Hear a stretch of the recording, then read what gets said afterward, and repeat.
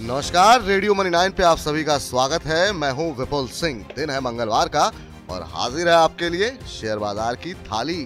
खटास का चौका लगाने के बाद आज भी बाजार की थाली खट्टी मीठी सी रही। मिठास के साथ शुरुआत के बाद थाली में ऊपरी स्तरों पर दोबारा कड़वाहट घुल ही गई।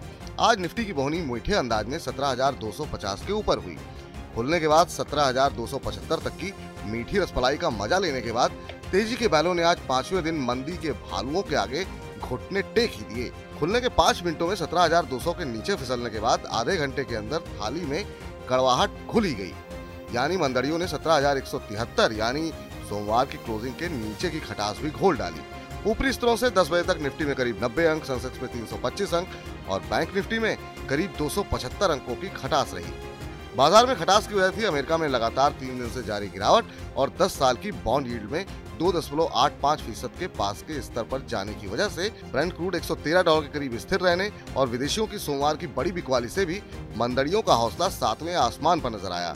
नतीजों के बाद कल की बड़ी गिरावट के बाद आज भी HDFC बैंक और इन्फोसिस के अलावा HDFC लिमिटेड में 1 से 2.5% तक की खट्टी इमली का रस घुला।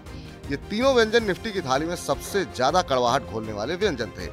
IT, निजी बैंक, फाइनेंशियल, रियल्टी और कैपिटल गुड्स के इंडेक्स में खटास के चटकारे लगे।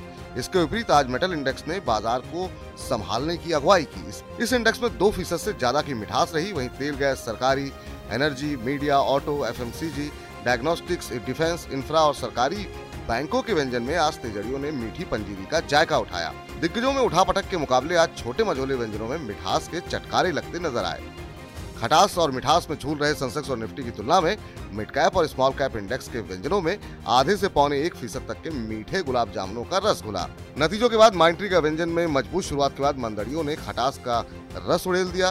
खबरों के दम पर Biocon, Ujjivan financial service, RVNL, Coal India, IGL, Eveready industries, Varroc engineering के व्यंजनों में 1/4 से 6% तक की मीठी बर्फी का जायका लगा। वहीं Asahi, Songwon, TVS motors, Hariom pipe के व्यंजनों में 1/4 से 5% तक की खट्टी इमली घुली।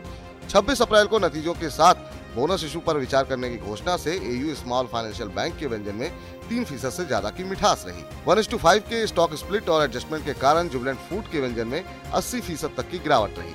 तो इतनी खटास देखकर घबराने की जरूरत नहीं है। बड़े सौदों के बाद पावर ग्रिड के व्यंजन में 0.5% तक की मिठास रही। तो आज से OFS खुलने से इनियोस स्टारोल्यूशन के व्यंजन में 13% से ज्यादा खट्टे नींबुओं का रस घुला। मार्केट मसाला में फिलहाल इतना ही। ये था बाजार के 10 बजे तक का हाल। लेकिन चलते चलते आपको बता दें कि आज Tata steel, long products, ACC, L&T infotech, Mastek के नतीजे जारी होंगे। आज ओरिएंट ग्रीन का बोर्ड राइट इशू पर विचार करेगा। बिजली संकट पर आज महाराष्ट्र के CM की बैठक होगी। इन सब के साथ ही रूस, यूक्रेन और चीन से आने वाली खबरों पर भी चर्चा करेंगे बाजार के बंद होने के बाद मार्केट की चटनी में। तब तक आप सुनते रहिए रेडियो मनी 9।